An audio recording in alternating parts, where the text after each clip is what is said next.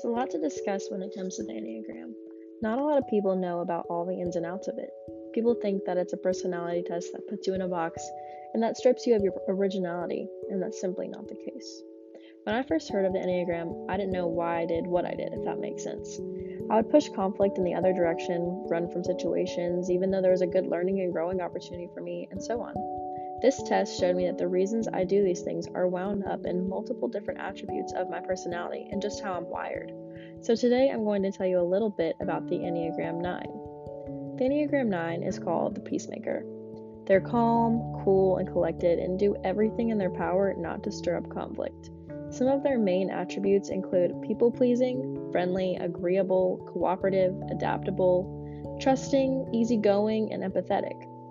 Their focus of attention in life is typically other people and the external environment, going with the flow, and they are strongly desiring peace and harmony.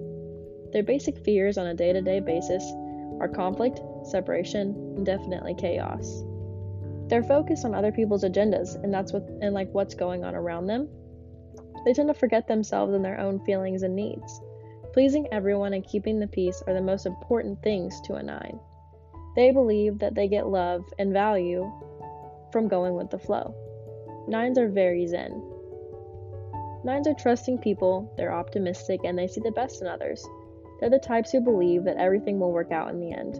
They're great friends to have and are generally good listeners. They will focus on you and will not try to assert their own views and opinions on you. They make supportive and loving parents.